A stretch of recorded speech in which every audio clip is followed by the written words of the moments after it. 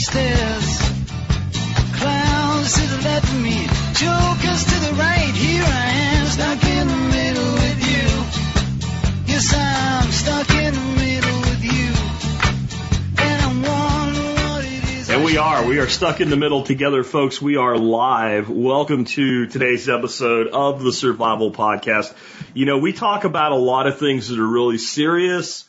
And some of the stuff today is going to be serious, but I also think sometimes preppers just got to have fun. No, I hate that song. I won't play that song. Don't worry. But it is time to look out at the world and see just what's in it and ask ourselves, are we really in a clown world? And I think that today we will see that we are truly living in a clown world. My wife and I were talking about this the other day. We watched like the first couple episodes of the sci-fi thing, Stranger Things. And I found it really interesting in the beginning because the kids were pretty young and it was the 80s and that's when I grew up. And there was a lot of it that I really liked just because of the time setting. And we kind of lost it and let go of it. But we talked about how like the place where all the weird shit was coming from was the upside down is what they called it. I look around and I feel like we live in the upside down, that maybe that's what that metaphor is all about. Anyway, let's tell you what we're going to talk about today. I got a bunch of this off Twitter. Twitter's actually been proving useful since my shadow ban seems to have gone, and I actually seem to be getting followers and stuff there now. A group of vegans decided to protest meat in a very unique way. They laid roses on the steak, and instantly I thought something. If you follow me on Twitter and you know what I posted, please don't tell anybody in the live chat. Let it be a surprise, because I want to see how many people get there on their own, where you would go with this. Then I just saw this yesterday. Ken Berry posted something on Twitter, and I was like, I can't find that Twitter account. Turned out it was a Facebook account, but it was from the American Diabetes Association of Maryland, and it was a recommendation for what diabetics should eat. I started pulling on that thread, and it led us to, well, wait till you see the things the ADA tells diabetics to eat. Clown world indeed. And wait till you see what happens the minute they're called out on it. That's the really interesting thing. And I'm wondering if we should start stalking these people a little cyber stalking of the ADA. And every time they post some bullshit like this, just point the truth out about it, because they're not defending it. It's weird. What do you see what they're doing? Oh, and then somebody with a little bit of extra time on their hands took King Charles and Camilla and the rest of the royal family entering the church yesterday and put the Emperor March, the Empire March theme from Star Wars on it. It's freaking epic.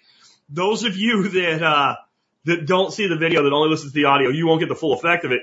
But then somebody did something, and I'm not aware if maybe this isn't what it looks like. Maybe there's some kind of weird pants in England that kings wear or something, but well, it seems like King Charles might be impersonating, well, President Screw from Spaceballs. Just wait. You guys on the audio only, you might have to check this one out. And I can't find anything in the news about it. So I think if it wasn't true by now, there'd be fact checkers telling you it's not true, because we'll talk about that in a second too. California told everybody to buy an electric car. They signed legislation that said only electric cars by 2035, and then immediately said, hey, by the way, please don't plug it in at peak hours because we're having brownouts and our electrical grid can't handle the electric car we told you to buy. And then I want to talk about what the MSM has done, mainstream media has done in response to that. A moving the goalpost for Nord, is that what you call it? I don't know. It's interesting. And then we're going to get a little bit serious, but yet it's still the clown world. Have you ever realized that literally every single solution to make the environment better that the mainstream has actually is bad for the environment? I'm going to talk about 4 of them today. Row cropping with grains and seeds, how bad that is for the environment. Electric vehicles, because at least, the electrical grid can't handle them, right? But they have to be better for the environment, don't they? No, not really. Civic water drainage systems. There's a whole litany of codes that when you're doing a subdivision or a development or anything in the city, you got to make sure you get your drainage right. We'll talk about how dumb that is for the environment. And then High density population centers. I'm talking long before Jack Spirko ever did the survival podcast. I was deeply involved with different layers of business, and I spent a lot of time going to chambers of commerce. I was in the technology business council for the Richardson Chamber of Commerce back when it was like Ericsson Ground Zero, Alcatel Ground Zero, Santara Systems, like big time tech center. Probably more tech activity than just about anywhere in the state of Texas was going on there. And so I went to all these meetings and I went to all these, events and stuff. And I'm going to tell you about how many people came in back then talking about needing to put more people into the cities. And this is like 1999, 1998, 2004, like in that range. And hearing about this a lot. And even when I was in Pennsylvania for a while, hearing about it at like the Philly Chamber of Commerce and how bad it's really. Why would it be bad to put more people into a smaller place for the environment? We'll talk about that. Then some positive stuff, right? I've been following this dude, Zuby. He's a rapper, a very intelligent guy, by the way, as well. University educated. He's from the United Kingdom. And I'm not going to say I dig his music because honestly, I've never listened to it. I'm not a rap guy. It takes very rare occasions I'll hear a rap song and go, that's pretty cool. But God, I love the guy. And I love him, what he's doing for young men and telling young men to stand up and be strong. And that's why he's hated. But he made a statement on Twitter this last week. And I went, I need to adopt that statement. Just as it is. I don't need to change it. I'll just quote him. And it really sums up what I've been trying to do for 14 years here and why I don't have a lot of patience for some people in my own audience. Next up, and it'll be the last thing we talk about today. Have you ever watched Harrison Bergeron? The movie Harrison Bergeron, this was a made-for-Showtime movie. It had big-time actors in it, including Sean Astin. If you don't recognize the name right off the bat, Sean is the guy that played Rudy in the movie Rudy. So you're not talking about a small-time cast. Howie Mandel was in it, some other big-time actor. I have a copy of it on Odyssey. And it has not been fully memory hold, but it's really been memory hold. And I did a whole show on it in the past. If you've watched it, you should watch it again. If you've never watched it, you should watch it. You should watch it with your kids, assuming your kids are like 10, 11 or older. And if they were 5, it wouldn't be a bad thing. There's nothing really bad in it or a lot of bad words. There's no real gratuitous anything in it. Maybe a reference or two, but you'd have to be old enough to understand it to get it.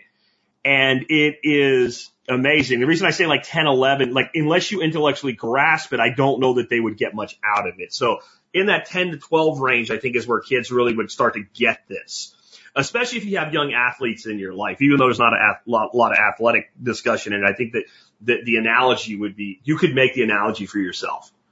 And people are already invoking Kurt Vonnegut, who wrote, this is in the chat here, who wrote the short story, Harrison Bergeron.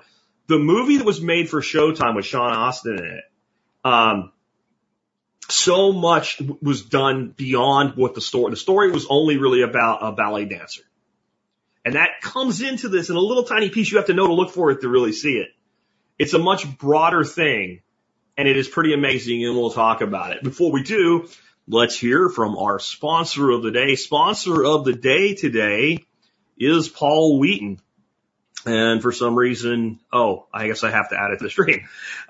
Paul Wheaton, and I'm just gonna let Paul tell you about the offer that he has, but this is about rocket mass heaters, and I'll just pull up that page there. I really want you guys to start thinking about this. I've noticed that some of the stuff that Paul offers seems to hit a little bit more direct with my audience. Like you guys really like embrace it more. Like the PDC and the appropriate technology courses, less interest it seems in rocket mass heaters. I want you to listen to this, but I also want you to think about a couple things while you do, and you consider if whether or not getting this information is important for you. First of all, we are at a time where energy costs are going through the roof and we expect energy shortages. We're also in a period, like we discussed earlier this week, where we're probably going to have harsher winters than normal. And so knowing how to produce lots of heat with a little bit of fuel is a good idea. But I also know that one of the reasons people are like, I don't know that I need to invest my time here is that you live in a 3-bedroom house in the suburbs and you're like, I'm not going to install one of these in my house. And you may not. This offers a lot of other information, though, where this technology can be used.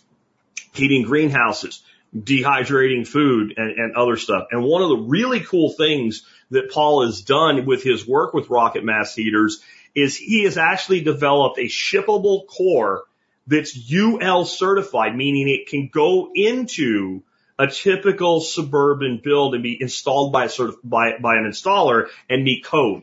That's a pretty big deal. So just think about that, and let's go ahead and hear from Paul right here.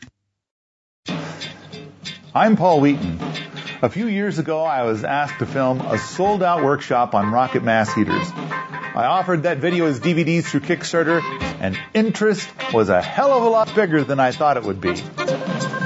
For those of you that are new to rocket mass heaters, this might be the cheapest, cleanest, and most sustainable way to heat a conventional home. That particular workshop built one pebble-styled rocket mass heater using a shippable core prototype. And since we built the actual rocket mass heater so fast, we were able to squeeze in some stuff about rocket hot water, rocket stoves, and pocket rockets. Fire Science is a 3-hour presentation on every rocket mass heater workshop. The people watching the video wanted more. Some people wanted to learn how to make their own shippable core. Some people wanted to learn how to make Cobb-style rocket mass heaters. With high-quality recording gear, we set out to expand these goodies for you all. Rather than limit our footage to one small event, we've gathered footage from 3 workshops, 1 innovators event, and several other projects covering a total of 10 separate rocket mass heater designs. We then made 4 more DVDs. The first covers the most basic and popular rocket mass heater construction, featuring 2 separate designs using Cobb, one in a log structure and one in a teepee. The second DVD shows the construction of 3 pebble-style rocket mass heaters. This includes information on building on a conventional wooden floor. The third DVD shows building several different styles of shippable cores. The last DVD covers the most difficult part of any rocket mass heater build, the manifold. Plus, several new designs from our Innovators event, including a batchbox-style rocket mass heater burning cleaner than anything we have ever seen, a rocket mass heater that doubles as a cooker and smoker, the Ring of Fire showing glass in a burn tunnel, and an indoor rocket griddle, oven, and water heater. This all means that we now have a total of 8 DVDs in 2 packages. A little knowledge and some simple materials, and you can have luxuriant, clean, cheap heat. But definitely you want to check out the rocket mass heater stuff from Paul Wheaton. Again, we have fuel shortages. We have all-time high energy prices, etc. And this is something that I really think you should look more into. Let's go on to the clown world. Sorry for that, Paul. We'll try to make it up to you on the audio side. Anyway,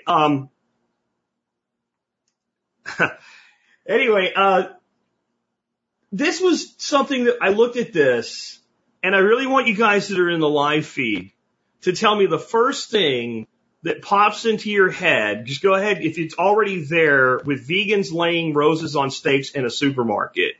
Tell me, what's the first thing that you think when you see this?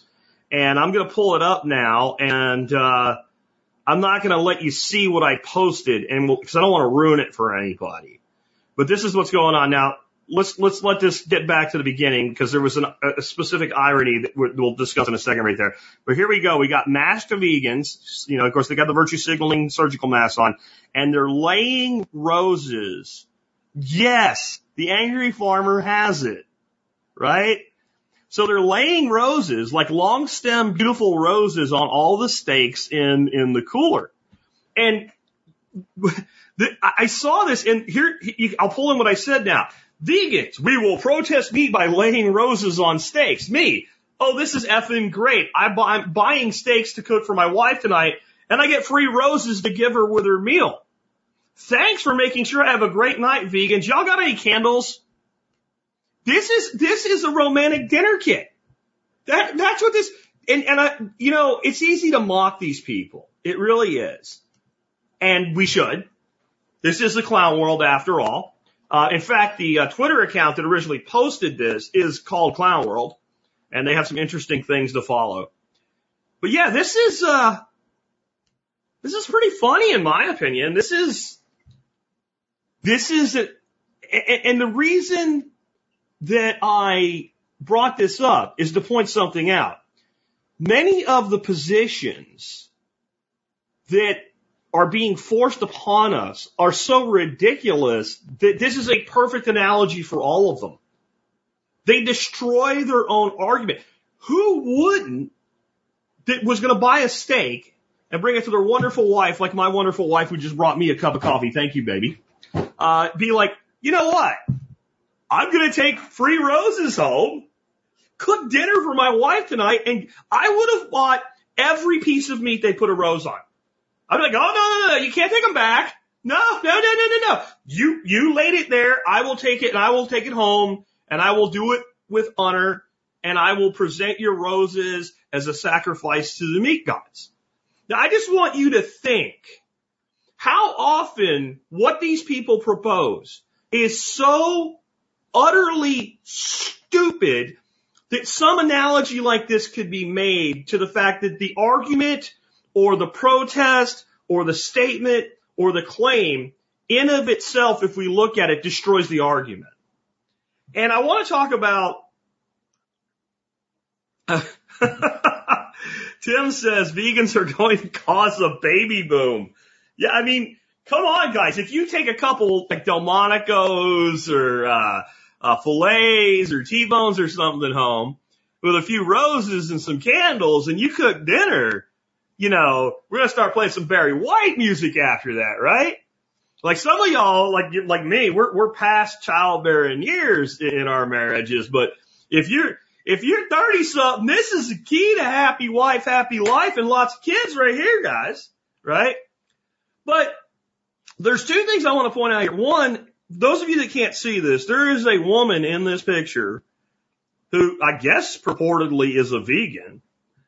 And I'm going to say, I'm not being mean. I'm just going to say, being conservative, this woman's over 300 pounds.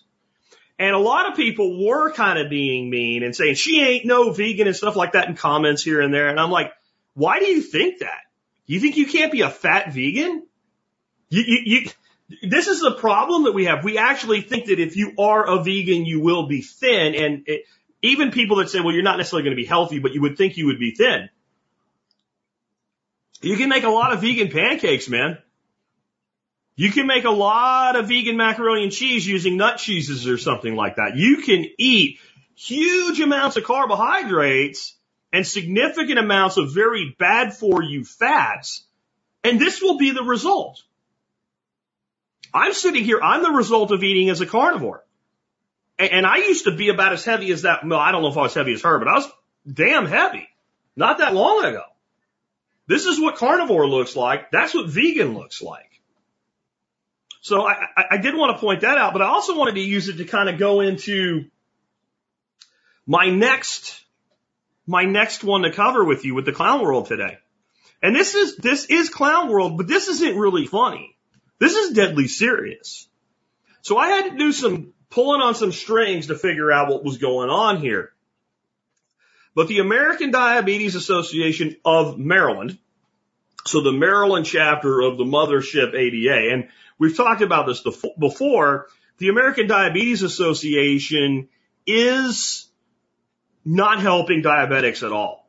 And if you go to the ADA and you look, they have a whole section of the website that's recipes that are recommended to you if you're diabetic, either type 1 or type 2. And let's be honest, most of the people with diabetes in our country are type 2 diabetics, which really is, we shouldn't even call it diabetes. We should call it diet-induced insulin resistance, because that's what it is.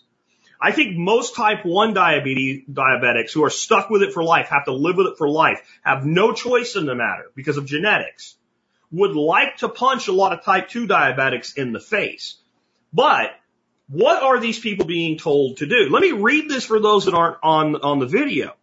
So this again, American Diabetes Association, Maryland chapter, what to do with all those delicious vitamin C apples during the apple season. Make homemade apple butter, of course. Stir the apple butter into your morning oatmeal. Spread it on whole grain toast or add it as a glaze to meat. I'm sorry, I thought you were trying to help diabetics. And I found this because Dr. Berry shared it. And this person here, look at this. This is the same group. Double duty banana pancakes. This is syrup, bananas, and pancakes for diabetics. This is criminal. If you're wanting to kill diabetics, this is how you kill diabetics. And I found on Facebook, they were telling diabetics to make jam. Like, oh, it's not as hard as you think to make homemade fruit jam. So I did something I haven't done in almost 2 years. I commented on Facebook. Yes, I broke my own rule, but I thought, now this might be interesting to see what happens. Will I get banned from something I don't use? Maybe. I don't know. So I went there trying to find this post right here on the apple butter, and it was gone. So I found this post right here, and I said in the comments, so you're trying to kill diabetics then? There was no comments on it. I was the only comment there. And that's all I said. So you're trying to kill diabetics then? You see what it says? This content isn't available right now. They got rid of it. They didn't defend it. And this has apparently been happening left and right. Left and right, that this particular group from the ADA has been putting up content like this, recommending these things that anybody with a modicum of sense would say should not be consumed by diabetics. This is not good for a diabetic to consume. And yeah, we're talking about clowns today, and this is clown world stuff. You imagine doctors and scientists telling diabetics, here's a good idea, get some for breakfast. You should have some pancakes and put a bunch of sugary bananas on top of them. And then at lunch, maybe you have a little oatmeal to go with your banana pancakes, right? At lunch, why don't you glaze the meat you put on your sandwich with whole grain bread with apple butter? And if you have some free time this weekend, whip up some jam. Make some jelly, right? Eat jelly till your leg fills up with jelly. It'll be great. And when your foot falls off, it'll taste good.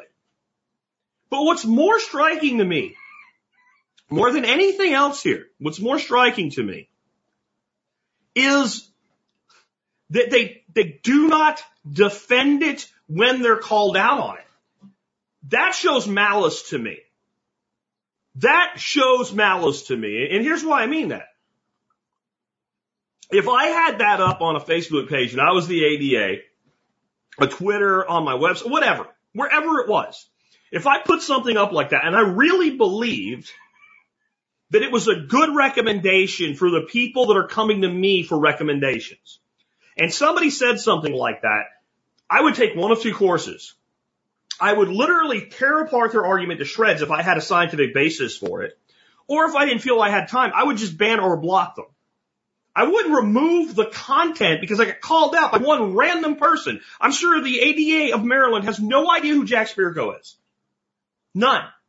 And in the discussion on Twitter, I have links to all this in the show notes today. People are telling me that it's been happening left and right.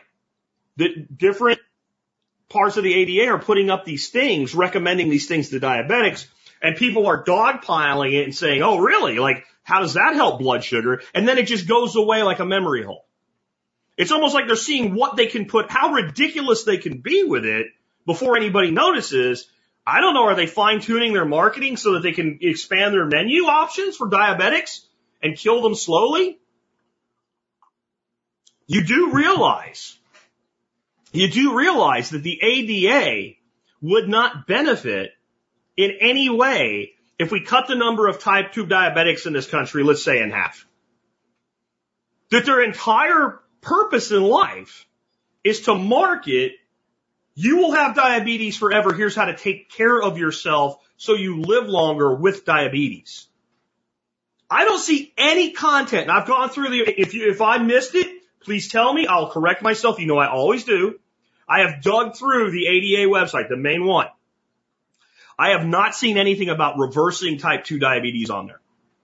Now, people like myself, people like Ken Berry and others, Thomas DeLore, etc., all of us have followers who have emailed us and said, thank you, thank you, thank you. I just threw away the last of my oral insulin. I don't have to take it anymore. My A1C has me not even pre-diabetic anymore. I've lost 100 pounds plus. I'm no longer diabetic. I won't lose my feet in the next 10 years or have my kidneys blow up because of you. So if there was an actual way, and there is, to reverse type 2 diabetes for like 98% of people, Ken Berry says it's 100% reversible. I'm not 1,000% sure of that, so I'll take 98, 99. Don't you think an organization dedicated to helping those people would at least talk about it? Or at least talk about the idea that if you're a diabetic, type 2, you don't necessarily have to live forever with this. But everything's geared toward management. Because where do we make money? The management of disease. Our entire incentive structure in this country, because of massive amounts of lobbying, regulations, etc., is on the management of disease in the medical field. It is not on the curing of disease in the medical field. If you're going to cure a disease, you have to charge like $10,000 a pill for a 5-pill course. Like there are certain drugs that literally can help a person cure cancer. But we got to make $100,000 if we cure a patient, right? But we'll take, or $1 million. Right, to cure a patient. But we'll take, $500 to $1,000 to $2,000 a month forever to manage a disease. And we live, this is like, it's not funny, but it's a clown world. You have a serious condition that kills hundreds of thousands of people a year. There's plenty of people that die and they're not officially listed as type 2 diabetics being the cause. But if they weren't type 2 diabetics, they wouldn't have died. They're listed as kidney failure. Well, why'd their kidneys fail? Because they were a type 2 diabetic. Or they're listed as they had a heart attack. Well, why'd they have a heart attack? Because they were 500 pounds and a type 2 diabetic, and eventually their body wore out. So we're talking more than 500,000 people a year dying of this. Every single person that is a doctor in their heart actually knows what the solution is. Cut sugar to almost nothing. That's it. That's all you have to do. You do that, even if it's not like the diet that Ken or I would recommend, or Tom, like I said, Tom Storer, a lot of people in this case. But you cut sugar to almost nothing, and that includes all the carbohydrates that aren't called sugar. That's all your oranges and your bananas, but it's fruit. It's all natural. It's sugar. It's bread. It's complex carb. It's sugar. I've said this before. Bring me a pound of sugar and bring me a pound of bread, and I will make you the same amount of ethyl alcohol out of it. Do you understand that? If you bring me 20 pounds of white bread and 20 pounds of white sugar, I will make you approximately the same amount of ethyl alcohol. If you bring me any form of bread and the total carbohydrates minus fiber, and there's not very much, go look at how little fiber is in whole grain bread, right? It's very little. Right? It's not just fiber there's more fiber in lettuce than there is in whole grain bread. Okay? So go look at how many carbohydrates are there. And if you bring me, let's say, 100,000 carbohydrates of white sugar or 100,000 carbohydrates of bread, and I ferment both of them down, run it through my still, I will produce the exact same amount of ethyl alcohol out of both of them. Now, what is the only thing that yeast can consume to make ethyl alcohol? There's only one thing. Sugar. Different forms of sugar, sure, but sugar. It's all sugar.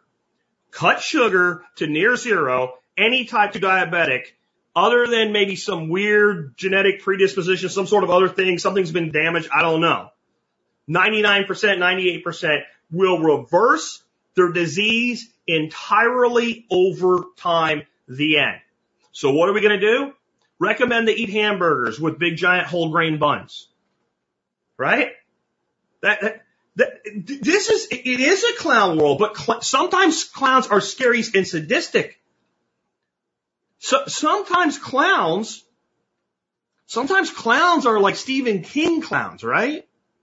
That's what we're talking about here. This is absolutely ridiculous. So, I can't play the Imperial March because apparently the sound is not working off my screen today. Let me get this ready before I bring it up. And, somebody did take the Imperial March, and when the new King Charles, he hasn't had his magic ceremony yet, but he's still king, right? He hasn't been magically anointed under the coronation. And he's marching in with his soldiers and all, they play the Imperial March. If you follow the link, you'll be able to find it. It's totally worth looking at. But let's check this out. This is, again, I don't know if maybe there's some special kind of royal pants or something here, but the person that made the tweet said, King Charles' pants are on backwards. In case you were having trouble seeing, you are watching a movie. And I don't know about y'all, but, yeah, I see no fly there. It almost looks like he's wearing an adult diaper to me too, but are there some sort of weird royal pants in England that don't have a fly? It looks like they're on backwards to me. And here's what it makes me think of. Right? Who remembers this? So for those that can't see, I have Spaceballs where President Screw went through the transporter by Snotty, and he ended up with his ass in the front. And he's like, why didn't anybody tell me my ass was so big, right? Like, doesn't it kind of look the same? Are we really living in a clown world where, like, has Charles gone Biden or something? Like, I'm not going to stay on this one too long. Or is this some kind of weird ritual? Like, I'm not claiming, like, usually I like research stuff. I couldn't find anything about this. I couldn't find anything about this at all. Right? Not even like somebody like in like a fact checker or something saying, you know, it didn't really happen or something like that. I found that somewhere else. I just weird to me. Just totally weird to me. Somebody here says that they're sorry for the Queen's death. I'm not. These people don't affect my life and I don't want them to. I think the Queen was from what you could see from the outside anyway, a very nice person. And she seems like she would have been kind of cool to hang out with, especially when she was younger. She liked to shoot and ride horses and stuff like that, whatever. But she was a billionaire. She's a 96-year-old billionaire that died of old age. On any given day, 150,000 people die in the world. That's an average day. Nothing going on. No scamdemics. No super giant bombs being dropped. Just an average day, 150,000 people die. So roughly 149,000 other people died on the same day that the Queen did. And I'm sure all of them had people that will miss them. I'm sure many were much younger. I'm sure many died without anywhere near the amount of opportunity and wealth and an ability to live that long as well, to be 96 years old. That's not something everybody accomplishes it. And, John Rice is saying he's not sorry when a pedophile does. I say there's no evidence whatsoever that the Queen was a pedophile. I think that's unfair. I think that there's a lot of, like, we look like clowns when we say shit like that, right? Now, if you want to talk about Prince Andrew, well, okay, we can make a pretty good case for that, right? I don't think the Queen of England was a freaking pedophile. It's pretty rare among women to begin with. But let's move on from there because there's not a lot to talk about in that one. Let's look at this, and let's not beat it up too much, but let's talk about it a little bit, just from to lead into the next segment. California facing power crisis, threats over electric car charging routines. So a lot of this was in the news from June up until August when we kind of broke the total heat wave. And what was ironic about it was California, right in the middle of this, passed legislation that said no new vehicle can be sold in California after 2035. They always have these way out dates, like it'll never happen or something, like they're not going to have to worry about it any. It's like virtue signaling, and what is it? 10, 11, 12 years out, 12, 13 years out. But they passed this law, virtue signaling, we're going to get rid of all gas powered cars. Everybody's going to drive an electric car in the middle of an energy crisis and a heat wave. And then they went out and they told everybody, guys, please, like, we want you to drive your Teslas and stuff and your Chevy Volts and your Ford Lightnings and, oh yeah, it's all great and boom, boom, zoom. But could you not plug them in at peak hours?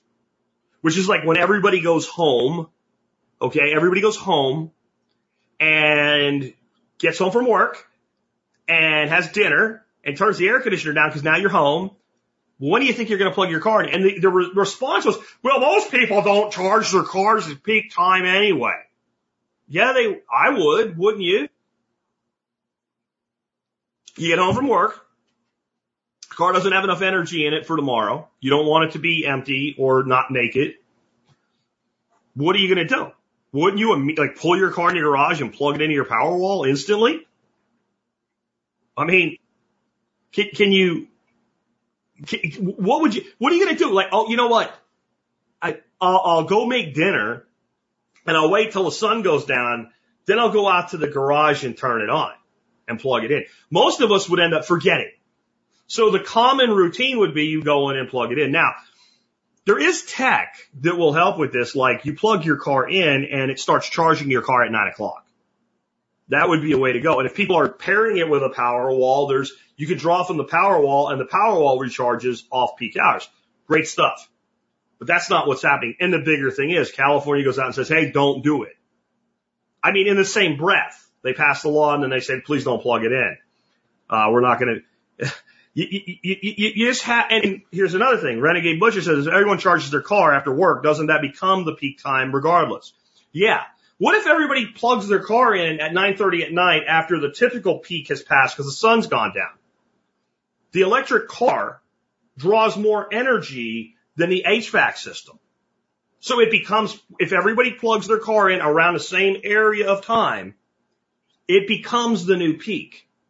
I did the research, actual research with actual mathematics and science and facts. I read an article to confirm my bias.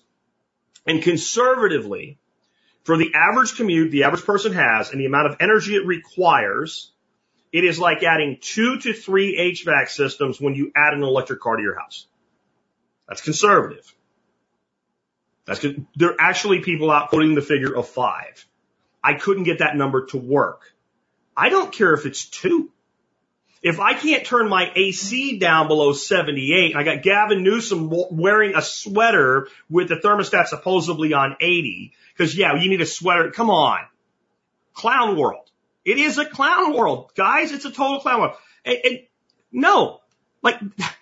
And now, if we double the energy versus HVAC, I think we have a problem. And this is something that, I'm going to back up to Charles here for a second, because this may be true. Like, I didn't get this, right? Michael V says, those are probably naval dress uniforms. You guys in the Navy, do you not have a fly in the front of your pants? Is that how that works? Who thought that looked good? Man, just when you think you have no... I know what somebody's going to say. Don't say it, guys. Don't say it. Say it in your head. Say it in your head. No, this goes back to what I said a few weeks ago about this subject with the electric cars, though, right? They can't do this because we don't generate enough energy to charge enough vehicles to make it work. The grid can't handle it, and it's not really the grid as a distribution grid. It's the power on the other end of the grid that has how much power there is to distribute. Every time we have a really bad heat wave or a really bad cold snap, You know, a lot of people jumped on Abbott over 100-year cold snap in Texas a couple of years ago. It's not Abbott's fault. It's not even defending him. It's just not his fault. He doesn't get credit when it works, so he doesn't get the blame when it doesn't. That's how I do this, right? Like, if a politician doesn't get credit for a thing when it's good, I'm not going to blame them when it's bad. Either they're responsible for it or they're not. And the governor of Texas is not responsible for our grid being strained in a weather event that's a once in a century event. It just isn't. But every time something like, well, I lived in Arkansas. We weren't on the Texas grid. We're on the Eastern grid. We had a massive cold front came in, big giant ice storm. Power went out. You know, we start researching it and talking to friends and stuff and like, what's going on? Like, no, lines aren't down. It's just the grid. We can't handle it. They're not making enough energy. It's regional blackouts and it'll be back on soon. Maybe we'll see. Yeah. Wow. And now we're going to plug in millions of cars with giant battery banks in them and charge them every single day with no plan to change the power generation equation. It's a clown world. And I wanted to kind of transition into some stuff about how every single thing the mainstream seems to think is a good idea for the environment is actually bad for the environment. It actually makes things worse. It doesn't help. It actually increases pollution and increases environmental damage. So let's just go through 4 of them real quick here today. Row cropping. Now, we do some vegetable row cropping for sure. The produce section in your supermarket exists. But what I'm talking about here are these massive farms that are measured in how many tens of thousands of acres they have. Almost everything being done with them is automated now. And we're growing mostly grains and seeds, and then to a lesser extent, tubers like potatoes and beets and things like that. Your corn farms, your soybean farms, your wheat farms, your barley farms, your canola farms, all that stuff. Now, not only is this food not a good primary diet for humans, that's a separate debate. And all you have to do, again, go back to the type 2 diabetes discussion to see how that works out.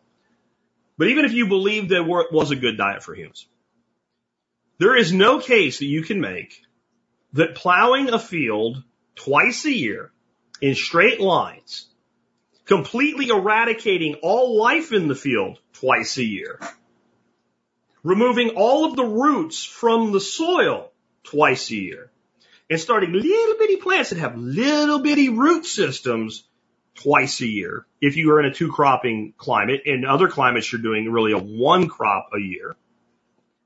Makes sense. If you say, because what is the whole story about right now when it comes to, well, we need to eat less animals? What's it all about? Carbon. Too much carbon in the atmosphere. So if you're not going to have carbon in the atmosphere, and you are going to have carbon, everything that exists that's alive on the planet or ever was alive, including you are the carbon they want to reduce, is made of carbon. It's called, we are all carbon-based life forms. So there's going to be carbon. Don't burn gas, going to be carbon. The gas comes from oil that was previously living things, carbon. See how that works? Oil used to be a living thing, carbon. It's carbon fuel. That's why it releases carbon when you burn it, but it came from something alive. So if you want to get rid of carbon from the atmosphere, where does it have to go? It either has to be encased in biomass, and when that biomass dies and decomposes, unless somebody buries it, it will off-gas carbon over time. It's called a cycle for a reason, the carbon cycle. If you actually want to reduce CO2 in the atmosphere, I'm not saying we need to, but if you do, where's the only place you can put the carbon? In the ground. You have 2 choices, atmosphere, ground. All carbon-based material above the soil line will eventually decompose and release its carbon back into the atmosphere. When you burn corn as ethanol, you release carbon in the atmosphere from the corn. Carbon-based life. So if you want carbon to go in the soil, what do you need? large perennial root systems that are always there, nothing more than dormant in the winter, grow the maximum amount of the season.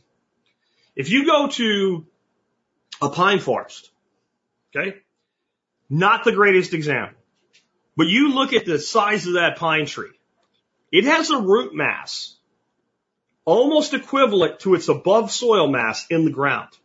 How much carbon does that tree sink into the soil? The answer is a shitload. So if you want to put carbon in soil, we need trees and perennial grass systems and shallow marine systems like mangrove. These are the things that actually bring carbon out of the atmosphere, put it into the soil. So I got an idea. Let's cut all the trees down. Don't let them ever grow. Let's plow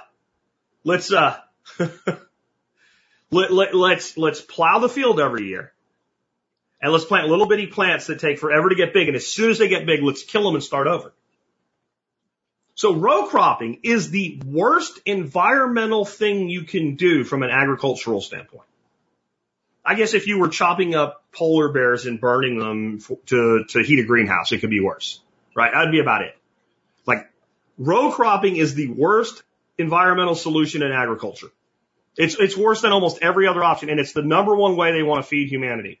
They want more and more and more of it, and less perennial-based systems. You want carbon in the soil, you plant rows and rows of trees, and you run ruminants in between them.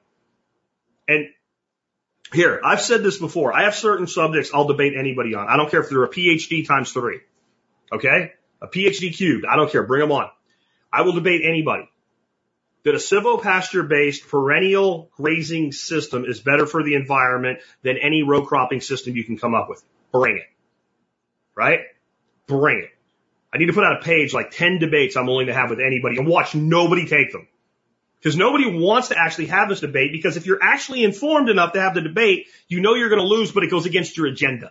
This is all agenda driven. This is not science driven. Next, electric vehicles. We just talked about those. Well, surely, Jack, those are good for the environment. Ask the kid that's like 12 years old being used as slave labor to mine cobalt in Africa about that. See, we have this thing in Western society. Pollution's not real if we don't see it. So we can go to Beaumont, Texas, and we can look at a refinery right here on our own shore, and we can go, ew, and it is pretty disgusting. I'm not here to completely defend the oil industry, right? I'm really not. I look at fossil fuels, specifically oil and coal, as we really need to do a better job and do something else. We're just not there yet, and I don't want a bunch of people to die while we figure it out. So let's look at transitional technologies across time and actually be able to generate the power before we cut ourselves off and kill people.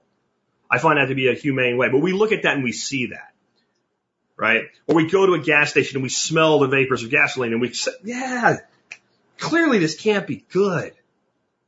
But if we have a giant hole the size of a county in Australia or Africa or China with giant pools of toxic, literal goo, where they use acids to wash out these metals, nickel, cadmium, lithium, etc., zinc, we're like, oh, it's not really pollution because we don't see it. It's over there.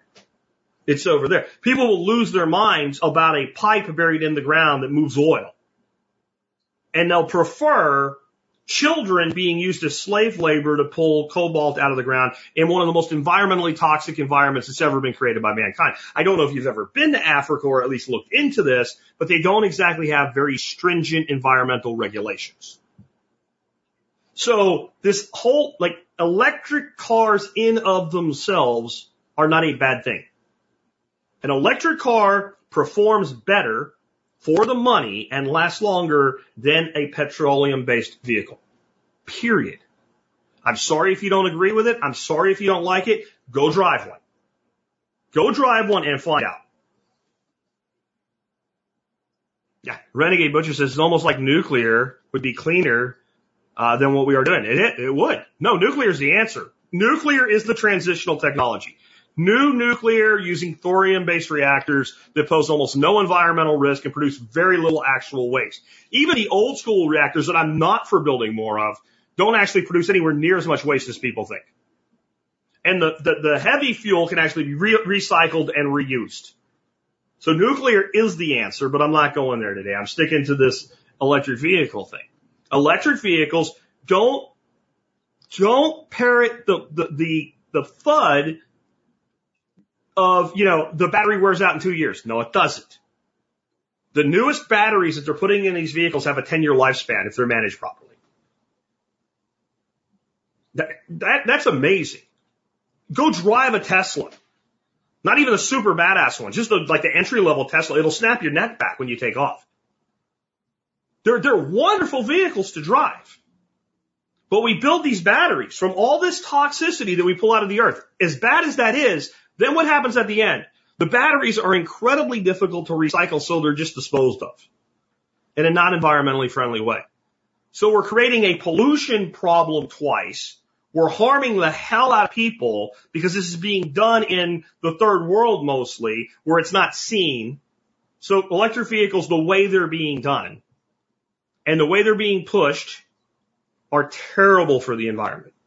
You'd think if you were going to mandate the production of something, you would mandate that it be done for the environment. You'd mandate it be done in an environmentally friendly way. You'd be like, okay, we want you to build these cars, but you can't use cobalt mined by child slaves in Africa in an unenvironmentally friendly way. And even if we let you do that, you guys have to build the batteries so they're designed to be recycled, or you can't build the batteries. Now you're going, Jack, you're supposed to be an anarchist. Yeah, but I didn't do any of this. I'm saying if you're going to mandate this in the name of the environment, you should mandate it to be done in a way that actually helps the environment. But we live in a clown world, so the hell with that. EVs, the way they're being done, terrible for the environment. Worse than coal and gas, right? Or coal and oil. And you won't find somebody that hates coal more than me. I grew up in the coal region of Pennsylvania. I've seen the environmental damage that coal mining and coal breakers do. I despise the coal industry. I also don't want people to die. And I know that a lot of the way coal is being extracted today it's still awful. It's so much better than it was. Except in China where they don't care. And they got to pass on everything. We're supposed to all freeze and die. The Europeans are supposed to all freeze and die. China gets a pass. It's okay. They're China. It's cultural or something. I don't know. You're not allowed to say anything about it from your place of privilege. It's absolute nonsense. It's absolute nonsense. Next, civil water drainage systems. Go try to build a house in Maryland where they've really gotten insane with this. Maryland's like one of the worst. Again, I've done the actual research, not looking for articles that back up my own bullshit. It adds tens of thousands of dollars to the cost of new construction per home in Maryland, the regulations that they have for drainage. Sounds like a good idea. It's all done in the name of environmentalism. But how do these drainage systems work in all of these places? They move the water as quickly as possible into storm drains and dump it as fast as possible into creeks. We go into rivers. They go into oceans and bays. So we have all these cars running around. They're not all electric yet, and they have all this residue. Have you ever been out, you're driving, and it hadn't rained in a couple of weeks or a couple of months or longer, and you get one of those rains where it's just a misty rain? It's very hazardous driving condition, isn't it? Like if it pours, it's one thing. But what you guys know what I'm talking about? It's just enough to barely wet the road. It's like driving in freaking sleet. You start slipping on stuff. You know what that is? That's all that oil residue. That's all that exhaust and the residues that come out with it. That's all that petroleum-based residue off thousands and thousands of tires going over that spot. It's like a film. And when there's just a little bit of water, it starts to float, and it's like driving on a thin coat of oil. Because that's what it is. So what happens when you put all of that water as fast as possible into a storm drain and then put it into the groundwater? You take it and every other bit of toxicity with it. What else do you do? Well, you mandate, hey, we want our property values to look good. So the blue hairs all get together, form HOAs, and all of a sudden everybody's using True Green chemical lawn services Because if your lawn is not perfectly green, you get a fine that a court will enforce. So all that shit that's sprayed on those lawns every year, where does it go? It washes into the street. It goes into the storm drains. It goes into our groundwater and eventually our oceans and seas. You see a problem here? And this is done in every major metropolitan area. The only place I know that stopped doing this lunacy was driven there by an anarchist named Brad Lancaster. It's Tucson, Arizona. Brad Lancaster and his people, look him up later after the show, guys. If you've never seen this before, they went in and they cut the curbs, the concrete out of the curbs, and they directed the water into the nature strip, is what they call it in the UK and in Australia, which is you got a sidewalk and you got the road and you got a strip of dirt in between it. They basically built natural wells, directed the water in there, planted trees in it, and filled them up with mulch. And instead of letting the water run down into the storm drains and dissipate to nowhere in the middle of a desert, they put the water into the ground, which means any water that eventually does get down into the aquifers or does flow into the rivers and streams does so after filtering through the earth across time, like God intended, by the way. And what that does is it allows nature to break down toxins. You know, for all of Paul Wheaton's freaking out about, there's persistent herbicide and everything. You hear what Jeff Lawton says? You compost properly, stop worrying about it unless you know you're getting contaminated shit in large amounts. That nature will lock up toxins if you give it time. So the civic water drainage systems, which are adding massive cost to housing that they claim to care about, are actually bad for the environment. And there's another one. Get me a civil engineer and try to prove me wrong on this. I'll debate you. They'll never come. Crickets. That's all you ever hear to any of this stuff. Redneck hippie duck farmer. Take me down. I'm easy. No. Clown world. He's not worthy of debating. Then prove me wrong with an article. Go ahead. Do it. I dare you. Go ahead. I'll tear it apart. It's actually easier than doing a debate. I have time to look stuff up and call you on your bullshit and cite sources. There's no way that taking water as fast as possible into our streams and rivers is a good idea. But it's the way the code is written across the whole country. Anyway, Brad Lancaster did this thing in a couple neighborhoods in Tucson. And eventually the city kind of catches on to it. But when they look at it, even a bureaucrat goes, wait a minute. These people don't water their lawns or anything. We're always telling people only water once a week or whatever. Zero escape. And then they're like, it's like a desert jungle. It's not going to ever look like the Amazon, right? But it's huge mesquite trees and other desert native trees and shade everywhere, people hanging out. Like, wait a minute, before we go messing with this, like somebody in the Tucson government basically had a brain that hadn't completely turned into oatmeal yet and looked at it, and they actually are doing this now. They're mandating new developments use similar techniques to create a certain amount of catchment, per square foot per gallon of water. Basically, they're saying you have to do this now, right? You have to do this now, right? Anyway, moving on, high density population centers. I do want to kind of tell you guys about this because when it was going on, just to be completely honest, I've always been someone that cares about the environment. I've always been somebody that is concerned about pollution. Again, I grew up in the coal region. I saw what it did, and I saw what stopping it did, right? There was this river. To me, it wasn't really, they call it a river, a little Schuylkill, but it was really more a big creek. And my grandfather told me that long before I was born, that brook trout used to swim up that creek in spawning season in the fall, and they looked like salmon, or so many of them, and they were so big. And I looked at this water, and it was orange. It was disgusting. It smelled like shit. And some days it would be different colors because they dumped different things from different mills into it, like dyes and stuff from the textile mills.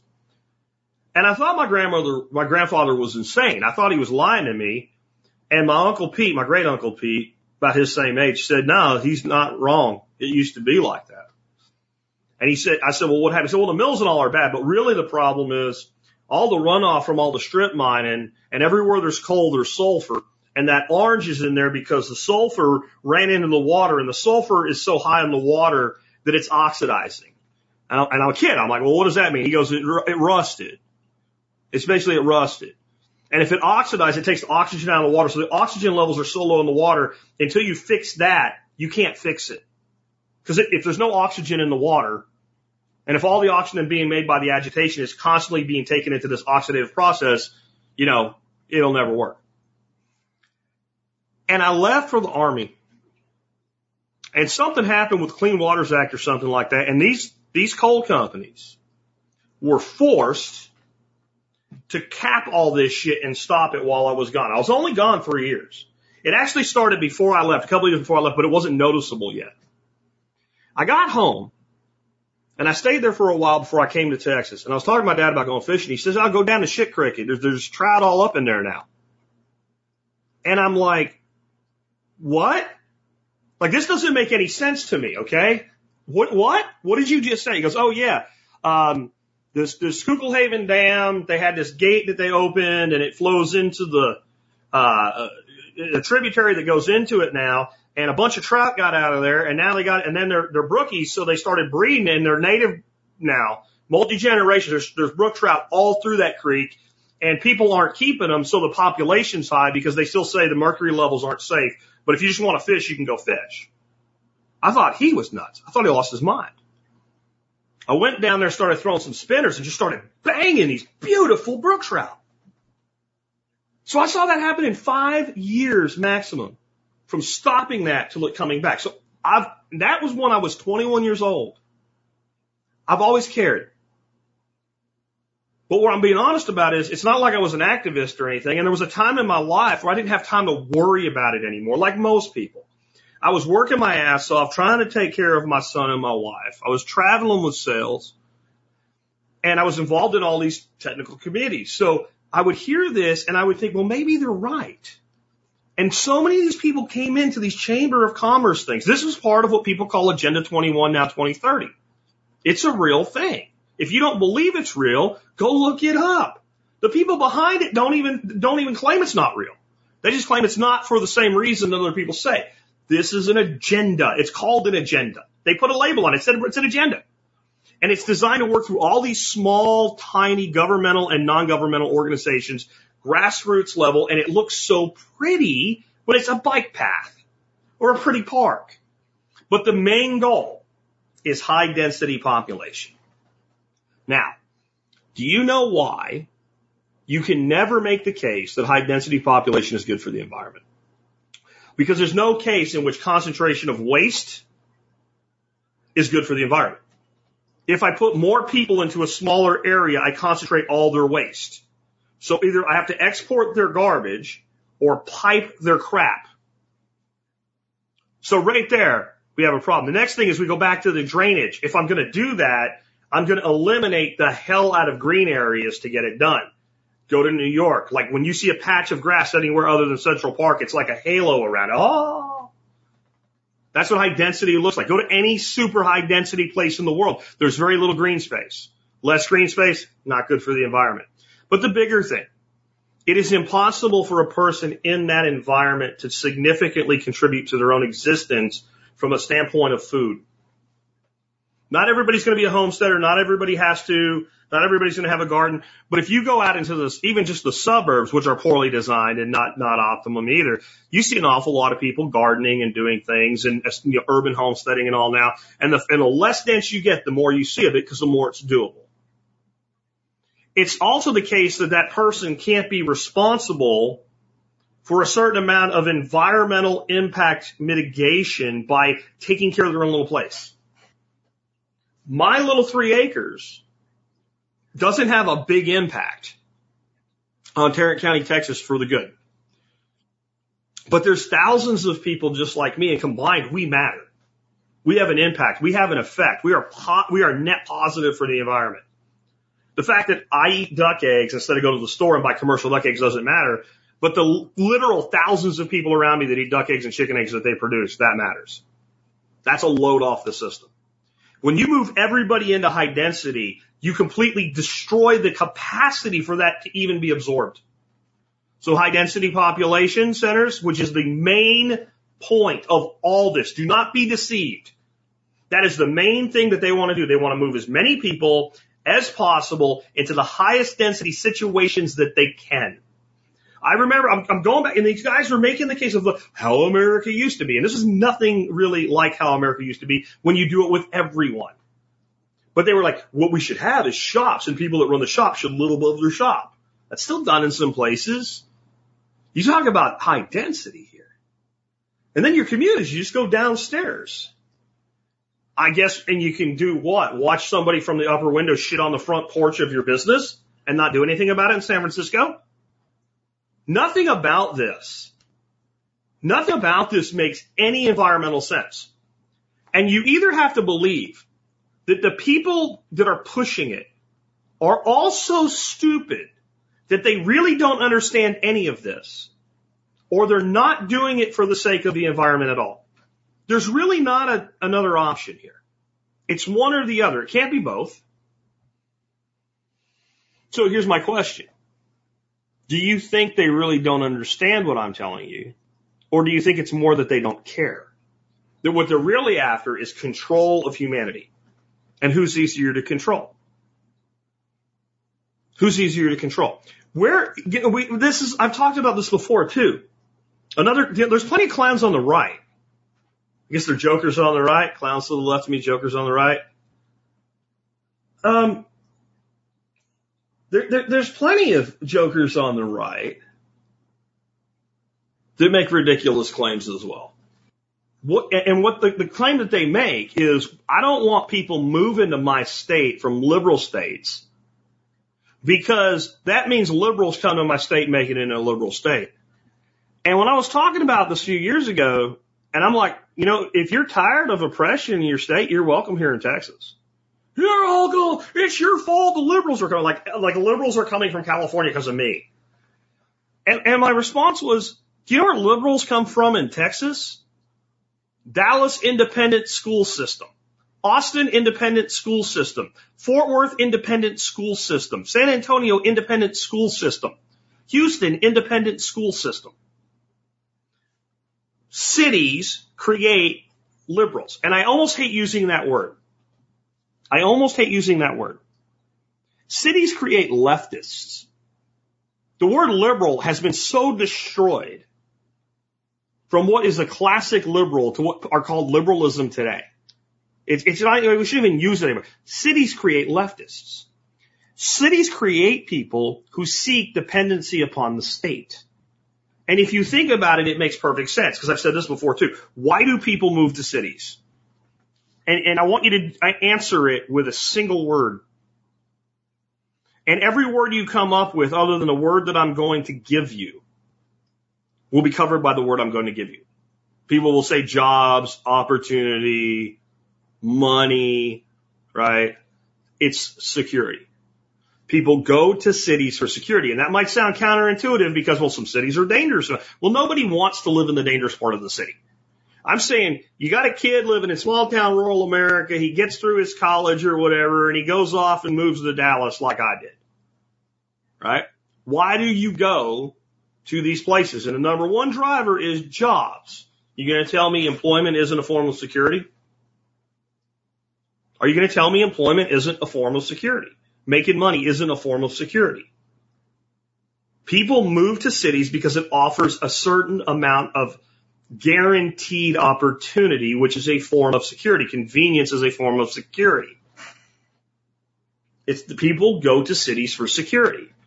And in a lot of ways, cities deliver security. And in times not so long ago, go back a couple thousand years, cities represented a ton of security from hordes, right? Because they were walled and they had security forces. They had basically soldiers that when shit went on and you were outside, everybody went inside the city walls. Cities represented security for as long as cities have been around. So the person that lives in a city is guaranteed a certain level of security until it starts to fall apart. We'll let that go for now, right? And so it becomes, in their mind, the responsibility of the state to provide the security. And now you have a leftist, a Marxist, a socialist, whatever you want to call them. So if they can move enough people into the cities, they know they get total control because people that live in cities like to be controlled. And people that move to cities and don't really like it have children, then they try to raise their children like, we only live here because, and we're still committed to these values. And those people hold their values, and then they're shocked when their children become Romans.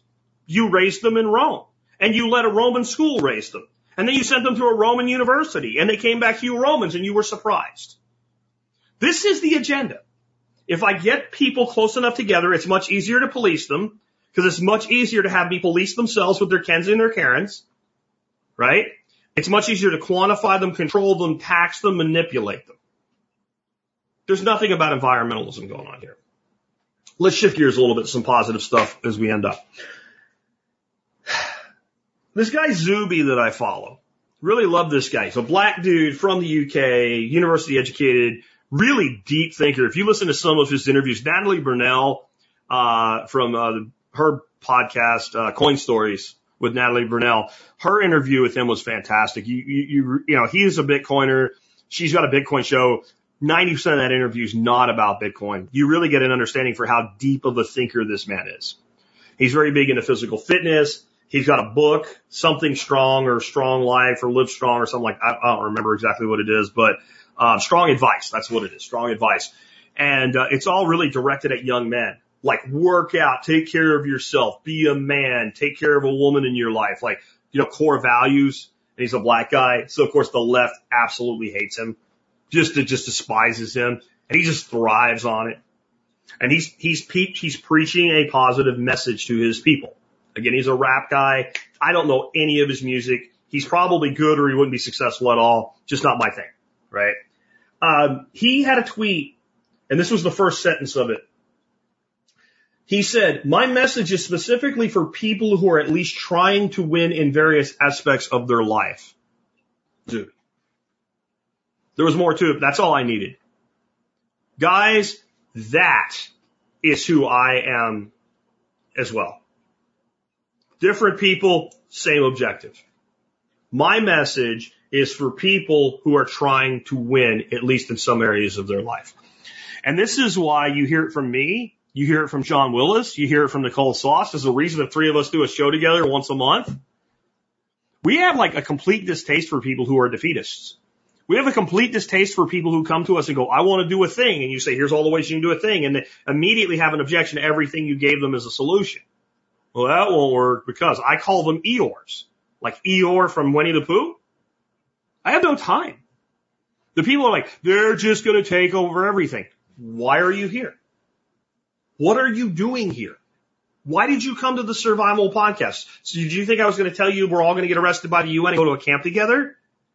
And come up with a song we could all sing while we're there, while we die? You have to want to win. And I'll ask you, every one of you today, even those of you that are very positive people, what do you want to win at? It's an interesting thing. We don't teach people to ask themselves that question, do we? Of course we all want to win. If you say, do you want to lose? People are like, I don't want to lose. You want to win? Yeah. What do you want to win at? Tempted to say life. But what life? What does win at life mean? When I worked for Fluke Networks, had a company car, a massive expense account, could travel anywhere I wanted within my region, had 38 people working for me, made a huge salary. Was I winning at life? Would anybody who had looked at me from the outside not said, that dude's freaking 27 years old? Northeast Regional VP of Sales. Yeah. He's no college degree. Yeah, he's winning at life. Hated my life. Hated my life. Hated leaving Sunday night, coming home Friday evening, dead to the world. Not even really, like I saw, but not like really seeing, not even really seeing my son and my wife until I woke up the next day and kind of got the sleep out of my eyes and looking at my son and thinking, he grew. He's literally a little tiny bit taller. He started to get some facial hair. I missed that. Listening to him tell me about his basketball game and what I missed. I wasn't winning at life. I was winning at rising up in corporate America. And it made me miserable. And it put me on the path that eventually made me fat. What do you want to win at? Have you even ever thought about it that way? I want to build a business. I want to win at that. What do you want that business to look like when you've built it? How do you want your life to be after you've built it? If you have a job where you work 40 hours a week and you're miserable, and you trade it for self-employment of a job that you work 60 hours a week and you're also miserable, your life actually got worse. Unless the 60 hours of misery is going to lead to 30 hours and a lot of freedom a couple years later. You might have to do it in the middle, but you need to design to an objective in everything in your life.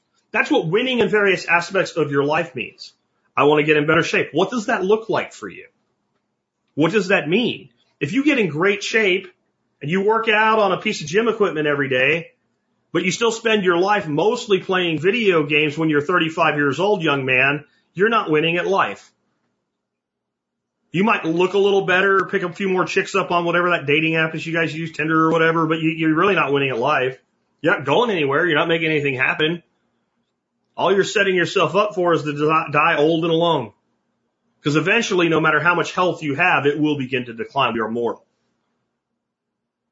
Might want to turn off the whatever box it is you guys play. What do you want to win at, though? I want a homestead. What do you want it to look like? What do you want it to look like? I want to have enough money to live my life. What do you want your life to look like? Then you can reverse engineer the cost of it, and you can know how much money you have to make, and then you can engineer how much money you want to make. But it all starts from having the desire to achieve, the desire to be successful. And you can never do it. You can never do it if you've already accepted defeat. And so most of you haven't, or you wouldn't still be here. Most of my listeners have been with me a significant period of time. Some a year, that's a significant period of time of a podcaster. I have listeners I hear from often who have been with me more than a decade. That is amazing, and thank you. God, thank you for that. You have enabled my life. Thank you. So much. So most of you haven't. Don't think it doesn't affect you, though. When you listen to a news story and say, oh, there's nothing we can do. Oh, Mark Zuckerberg's going to take the world over with the metaverse. There's nothing we can do. No one makes you put the goggles on. I'm not doing it. There's so many things that they say they're going to do, and they say you're going to do it too, and I'm like, I'm not going to do that. We're going to ban this. Well, I'm going to have it anyway. We're going to do it. No, you're not. My goal in life, the thing I want to win at, I want to be as ungovernable as possible. I want to be as ungovernable as possible. I want to be the guy that I do what I want to do. And I don't do things just because somebody said I can't. That's another method of being controlled. You know, you're not allowed to go out in the street and light yourself on fire. I'll show them. Start throwing some gas on yourself, right? And some of y'all, with some of the things that you go out and bait the state with, not y'all so much, but certain people, you know who they are in our sector, right? What's his name? Adam Kokesh or whatever. Love the guy, but I mean literally like begging to get arrested. No, I don't mean that way. I mean, I have the life I want to live, and I live my freaking life the way I want to live it. And if you don't like it, I don't care. I want to win. I want success. And I know what success I want. And that, amazingly, is more than half the battle to getting it. It really is. Last, I really want you guys, even those of you who've done it before, I want you to watch Harrison Bergeron. I'll see if I can remember it, and I'll add a link to the show notes today. I already have a link in there that'll take you to Odyssey on my Odyssey channel. The entire movie, full-length movie, is there. And the reason I gave you the Odyssey version is you can just download it and keep it because it has been memory hold in a lot of places. And if you watch it, you'll understand why. So the original story was a short, very short story by Kurt Vonnegut. And it was a dancer who was basically weights were used to keep him from fully expressing what he could do. And he cast off his weights and he performed beautifully, and no one could remember seeing anybody so talented. And then he died.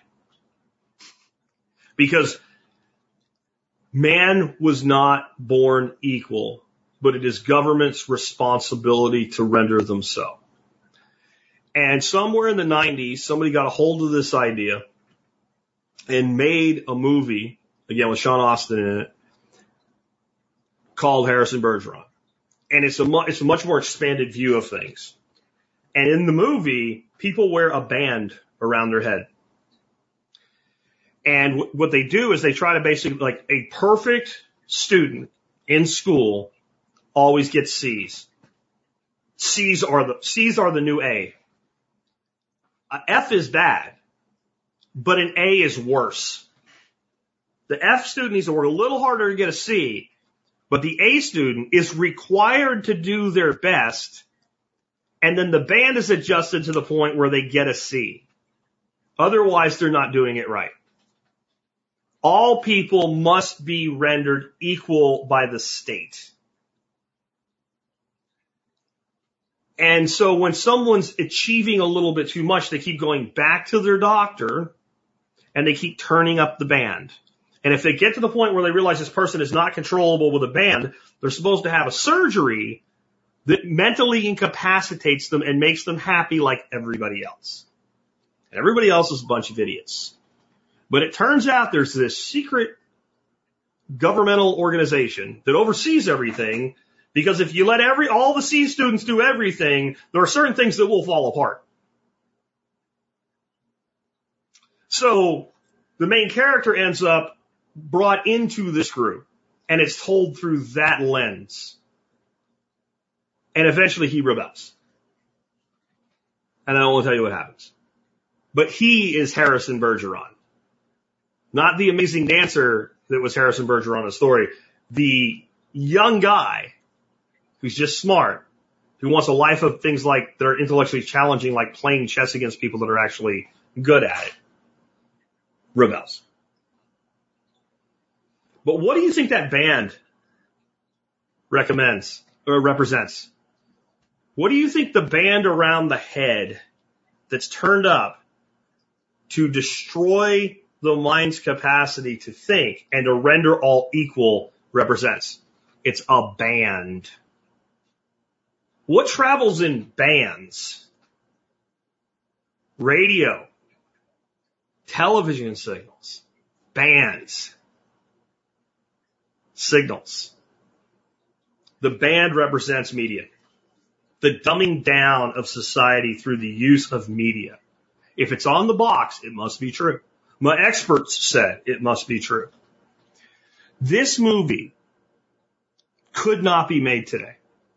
I guess it could be made by an independent filmmaker or something like that, but it would have to be in like the little theaters and whatever, you know, like it would never get onto a major network today. This is like, it's like the most unwoke thing ever, and it's not even in that realm. Like, I believe that if you played this for a group of like second year philosophy, gender studies students, even though it never brings it up, they would lose their minds. Oh, and you know how they elect the president in this movie? The president is selected once every 4 years randomly out of the phone book. I'm not kidding.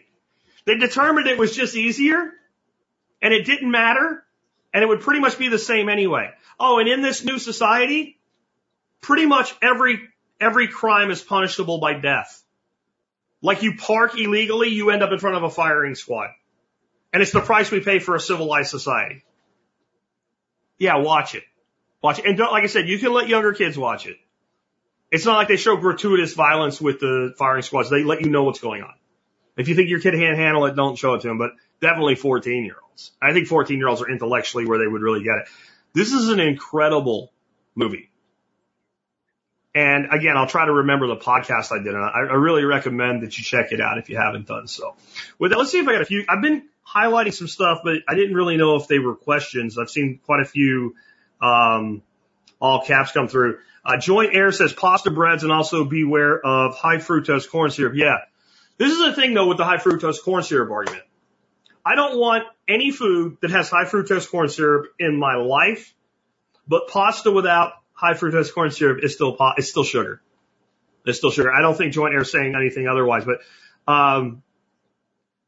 yeah, if you've never really researched where high fructose corn syrup came from, how we ended up with it, from just regular corn syrup, like how we ended up with the high fructose. You should research, because all you need to do is understand that, and you won't want it.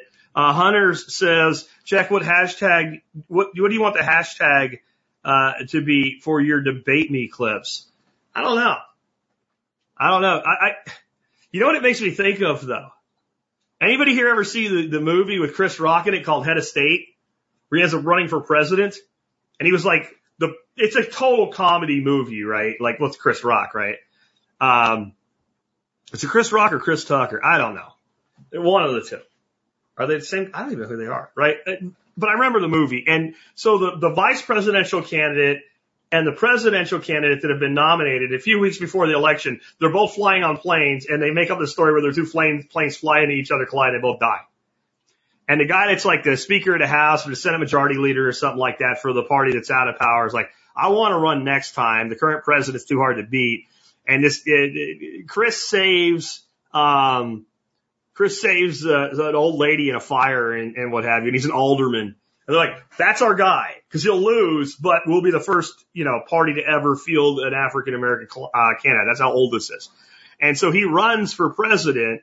Bernie Mac's in it. Bernie Mac plays his brother. He makes Bernie his running mate. And when he's asked in a debate about NATO, he's like, NATO, I don't know NATO. Why don't I go talking about people I don't know? What are you going talking about people you don't know for, right? Like and he's like, why would and he's a bail bondsman. Why would a bail bondsman be a good vice president? He said, the United States is bailing people out all the time. It was a good movie. But the president is so far ahead of him that he just simply refuses to debate. That's a standard political move, that people that are far enough ahead in the polls tend to just say there's no reason to debate. All I can do is lose. And Chris starts stalking him everywhere. Debate me, and like just talking shit to him and talking smack. And like, we need a hashtag that kind of does that. But I don't think any of these debates will ever happen, guys. Remember, I have an open debate that's been open for over 2 years to debate on the efficacy and safety of hydroxychloroquine, where I offered my opponent every advantage and said, if you don't think it's fair for me, you don't want me to do it because I'm not worthy, I will find an MD or PhD to debate you if that's what you need and take my side of the debate. Nobody's ever stepped up and done it. They're afraid. And this whole, I don't want to give you credibility shit, bullshit. If they thought they could win, they would do it. At least somebody would. Next, Black Pelican Custom Rods, who makes beautiful rods, by the way. You should solely check out his stuff. He says, I live right off the Fishkill River, just east of Reading. Water is crystal emerald green in a lot of places. Yeah. The thing is, that's an interesting thing, Fishkill. So there's a town up in Michigan or Wisconsin or something called Fishkill. And the PETA people, this is again, PETA, just can't get anything right. They want to get rid of the name Fishkill in the town because it's bad to kill fish. You know what a fish kill is? In the rivers with the dams, they put up these places that the fish can get around the dam to go upstream to spawn. That's a fish kill. A fish kill is the thing that helps fish reproduce. It helps fish survive, and they want to get rid of it. Nothing surprising there. Ecomouse says, Jack, what the mind can conceive and believe it can achieve. Napoleon Hill being channeled there. I believe that is mostly true. I think if the mind can conceive and believe that one can levitate, it's not necessarily the case that you can. So I think there are limits to all things, but I think we are far too quick to assume limits beneath our actual abilities. That's the way I would put that, but thanks for bringing it up. Chris B, we are human capital. Give up. Okay, you give up, Chris. I'm not sure, unless I got you wrong. You give up. I'm not giving up. Like I said, my work is done for people that want to win. Sean Austin was Mikey in the Goonies. I did not know that. I do remember the movie The Goonies way, way back in my brain pan somewhere. I remember The Goonies. But I didn't know that was Sean Astin. What I remember him most from is Rudy, in the movie Rudy. Anyway, with that, guys, I enjoyed being with you guys today. I hope you guys enjoyed the show. I always do my best for you. I think I got some timing off a little bit today, and I think it was because right out of the gate, something that I expected to work didn't work. And that's all right. Things happen. But I do want to also remind you guys that if you want to help support the show and the work that we do, you can do that by doing your online shopping at tspaz.com. I got an item of the day for you today. This really is one of the most useful things on my homestead. These are monoprice releasable cable ties, zip ties. I know you might be like, it's a zip tie. Dude, so what? Okay, so what these things do that normal zip ties don't do is they have a release tab, which means they're reusable. So you put them on a thing, and unlike a regular cable tie where like, oh, I don't want it on there anymore, you have to cut it to get rid of it. You push the tab and you pull it open. They're also really thick and really strong, and they last a long time, even outdoors. They're UV stabilized. They really are, again, one of the most useful items on my homestead. Holding things together is something that is really, really important in the real world. I've used them to make like temporary gates. I've used them to fix stuff on fencing. You read this article I have on the website. I even tell the story, not using releasable ones, but how a certain person in my past fixed a tie rod on a truck temporarily with tie wraps. I don't recommend that. Myself and the other individual that didn't know that had been done, actually specifically, my buddy Brad wanted to kill this guy Dean who did it and didn't tell us about it. But if it'll do that, you got to think there's not a lot of things that they won't do. The big reason I brought them around today, though, they're on sale for about $6 a pack, the 8-inch and 10-inch ones. And if you need a longer one, you always put two together. And since they're reusable, they'll come back apart when you don't need them anymore. I have these things like in my bug out bag, my go bag. I have them in the glove compartment of my car. I have a couple great big bags of them at all times in my shop.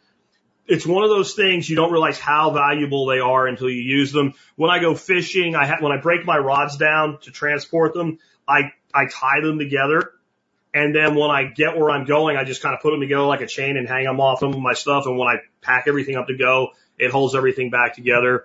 If I'm like, when I'm out in a boat and you're going and the boat's bouncing and you have your rods rigged up and they go wrapping around, we just put one up on the rod and it keeps that from happening. When you get where you're going, they're not all tangled. There's just so many things I've used these things for.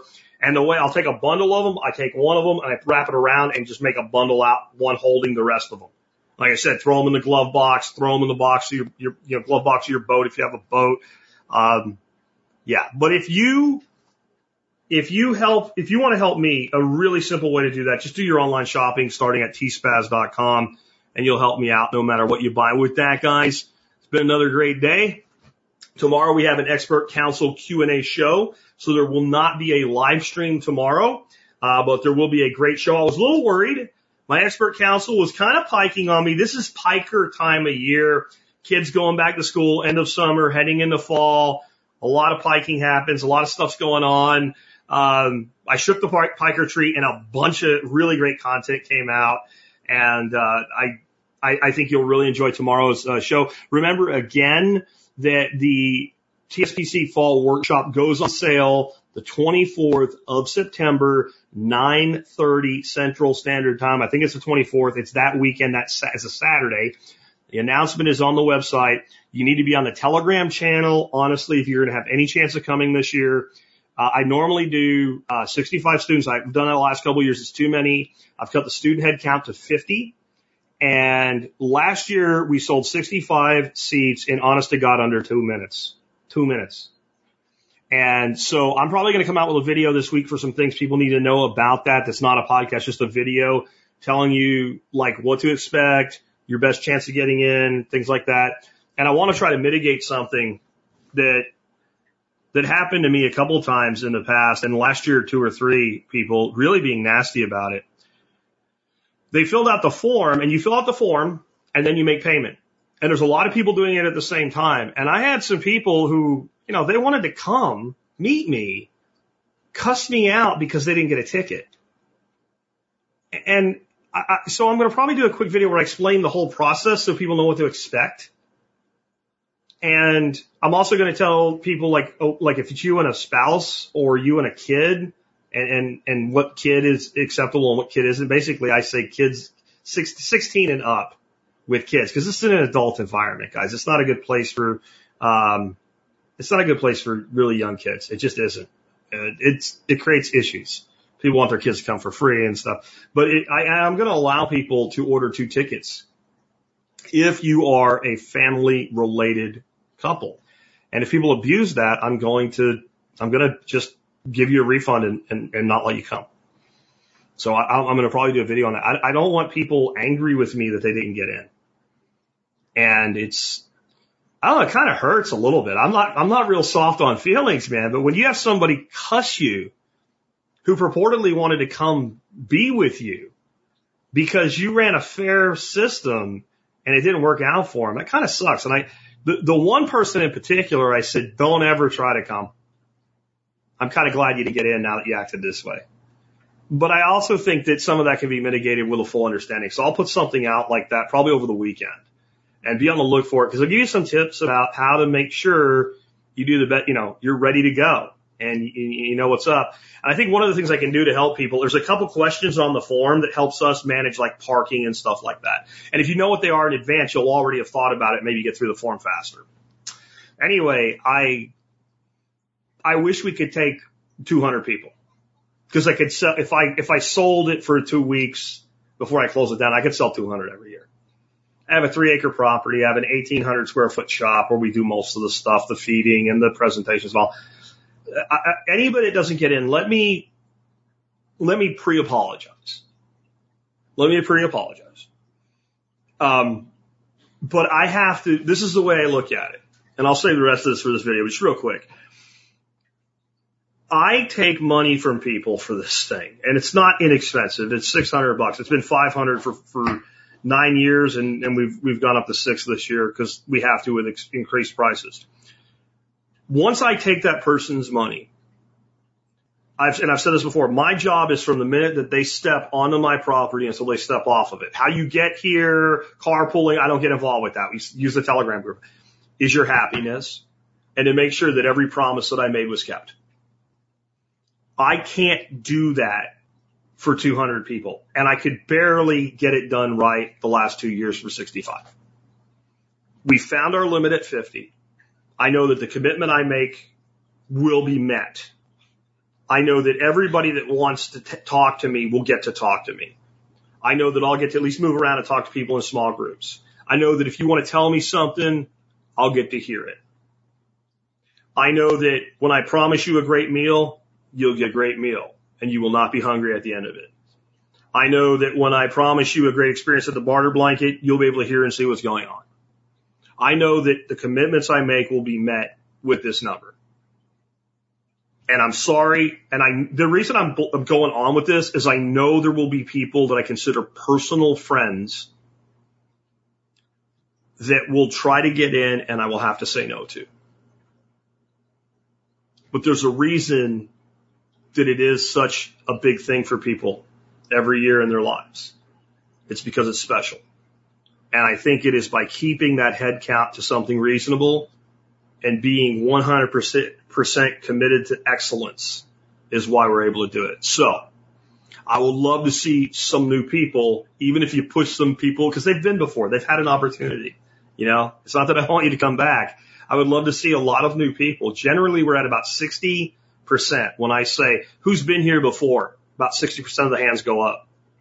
And that's great because that means, because there's people that tried to come back that didn't get in.